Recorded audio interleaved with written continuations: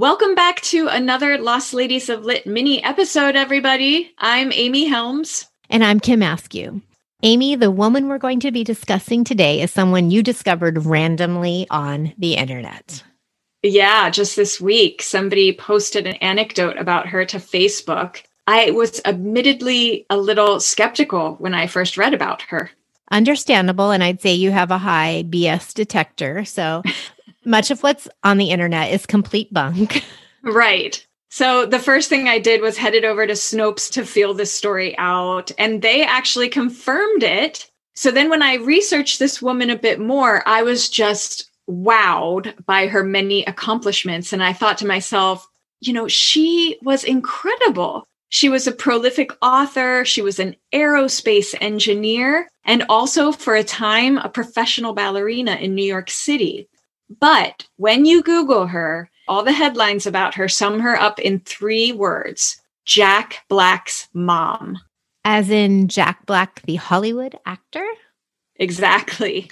And as much as I love Jack Black, he's hilarious and he seems generally pretty adorable. We are not going to be referring to her as Jack Black's mom in the rest of this episode. I think she deserves to be called by her actual name, which is Judith Love Cohen.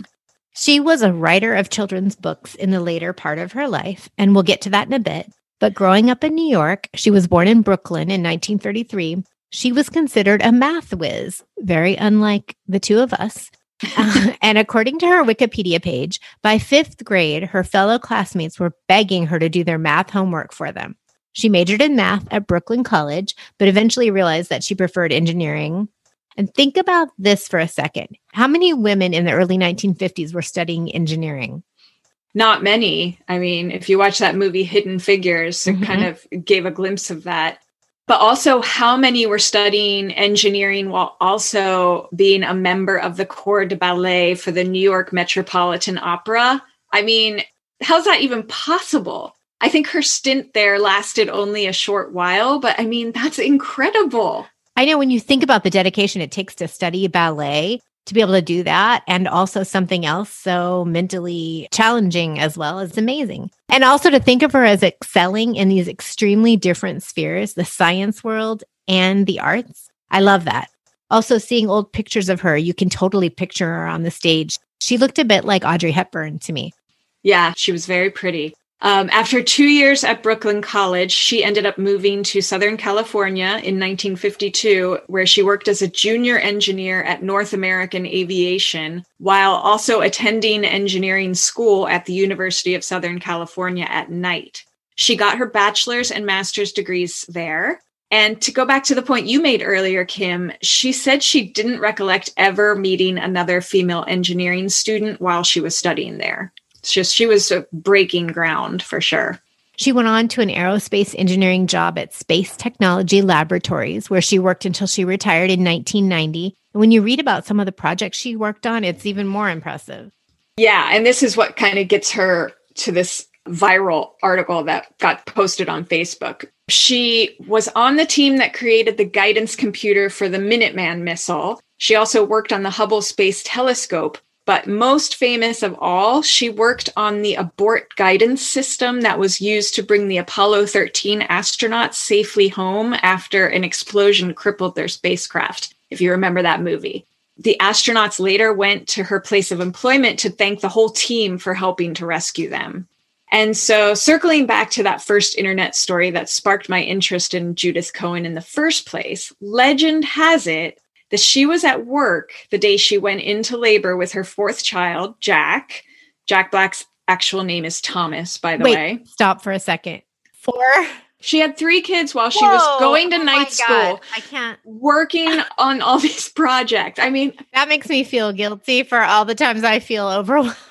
I thought that too. I was just like, I have nothing to complain about with a busy schedule or anything like that. Like how she was even giving these kids breakfast is beyond me. I don't know. I'm inspired. So she was at work. She goes into labor. Little Jack Black is about to be born, but she decides she's got to bring a printout of a problem that she's been working on at work to the hospital with her. Apparently, she called her boss later from the hospital to let him know that, oh, I solved the problem. And oh, yeah, I had a baby too. So she was like multitasking while in labor, doing some sort of calculus. Well, it was her fourth. Yeah. And I'd almost think that anecdote was maybe apocryphal sort of thing. Yes. But her oldest son, whose name is Neil Siegel, he recalled that anecdote. And it just drives home the point that she was working mom while she was earning her degrees and saving astronauts in outer space. And frankly, I would kind of imagine that Jack Black as a kid was probably a handful. So yeah, that's just one more credit to all that she accomplished. Oh, wow. Anytime I'm feeling sorry for myself, I'm going to listen to this episode to remind myself. Think about Judy. Complain about. Wait, and did she have any other children after Jack? Or Jack was the fourth child. Mm-hmm. She had 3 husbands, though. Her third husband, who was not Jack Black's father, she wound up meeting a different man, and that wound up being like the love of her life that she was married to for like 30 years or something. Mm-hmm. But yeah, and how do you even have time to date and find a new husband? I don't know. Anyway, as we said, she was doing a lot of amazing things. She served as president of the LA chapter of the Society of Women Engineers. And again, this is according to her son, Neil. He said, during her engineering career, she was a vigorous and tireless advocate of better treatment for women in the workplace. Many things that today we consider routine, the posting of job openings inside of a company so that anyone could apply, formal job descriptions for every position, and so forth, were her creations. She had a profound impact on equality in the workforce. So that's amazing. Yeah. So when she retired in 1990 from her engineering job, she was ready for her second act as a writer and publisher. So this just keeps getting better. She had already been writing a monthly column for Engineer of California magazine. I'm sure we've all read that one. And she had written a play, A Passover to Remember, which was staged twice in Los Angeles. So upon retirement, she wrote a book targeted at 10-year-old girls called You Can Be an Engineer, but she couldn't find any publisher who wanted it. So she and her third husband ended up creating their own publishing house called Cascade Press, through which she began writing nonfiction aspirational books for young girls. Wow. Yeah, she created the You Can Be series of books to encourage young girls to pursue careers in science and engineering. So titles included You Can Be a Woman Chemist, You Can Be a Woman Video Game Producer, You Can Be a Woman Architect. She wrote at least 20 of these books. And I love the idea of little girls still today stumbling across them in the library and being inspired. I know she sold more than 100,000 copies of these books. I'll be just, putting these around the house so that Cleo can quote unquote stumble across them while she's playing. And then she also wrote the Green series, which were books for young children that promoted environmentalism. So, wow, really a woman ahead of her time. Yeah. And that was all in her retirement, quote unquote, She died from cancer in 2016, but I would like to note that in the mid-1960s, she had actually taken up dancing again, recreational folk dancing, which she continued to enjoy into old age. It all comes full circle. She went back to her dancing roots. Yeah, that's amazing. And just a little side note. So the company that Judith Cohen had worked for as an aerospace engineer, it was called TRW. That was eventually acquired by Northrop Grumman, which is where my own Aunt Carol works today as a software engineer. So I think we should dedicate this episode to Aunt Carol and all the other women who are still breaking glass ceilings in the STEM fields. Because women still only make up less than a third of the workforce in science, technology, engineering, and math-related fields. Bravo. I completely agree.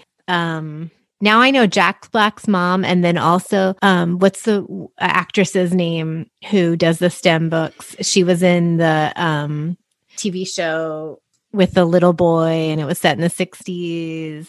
The girl with the long dark hair, she was his love interest. Oh, The Wonder Years. The Wonder Years. What's her name? Danica Geller. McKellar. Yeah, she writes books about STEM, and I think she got her PhD in math or something. And so also, basically, there's two of them.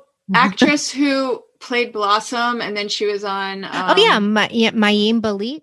Mayim Bialik. Yeah, Mayim Bialik. And you know what? Her character on Yes. Why am I blanking on that science sitcom that she was on? Anyway, I believe she's some sort of super smarty pants engineer something in real life. In real life, in addition too? to being an actress. Yes. Oh my God, I did not know that. I'm Googling it right now. Okay, yeah, Hold totally.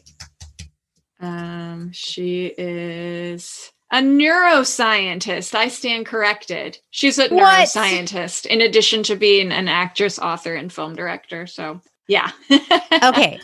So, anyway, Judith loved Cohen, and I'm going to say she was just much more than Jack Black's mom, which reminds me of our next lost lady, whom we'll be discussing next week. Edith Lewis is a woman who has been lost in the shadow of her great love, author Willa Cather. But Lewis had a fascinating writing career of her own, and we'll be discussing her and her relationship with Cather in our next episode. We'll also be joined by special guest, Dr. Melissa Homestead, whose recently published book, The Only Wonderful Things, examines this partnership in great detail. Can't wait. So until next week, don't forget to tell your book-loving friends about our podcast to help us spread the word about these amazing forgotten women. And leave us a review wherever you listen to podcasts if you're enjoying the episode. It really helps us out. Bye, everyone. Our theme song was written and performed by Jenny Malone, and our logo was designed by Harriet Grant. Lost Ladies of Lit is produced by Kim Askew and Amy Helms.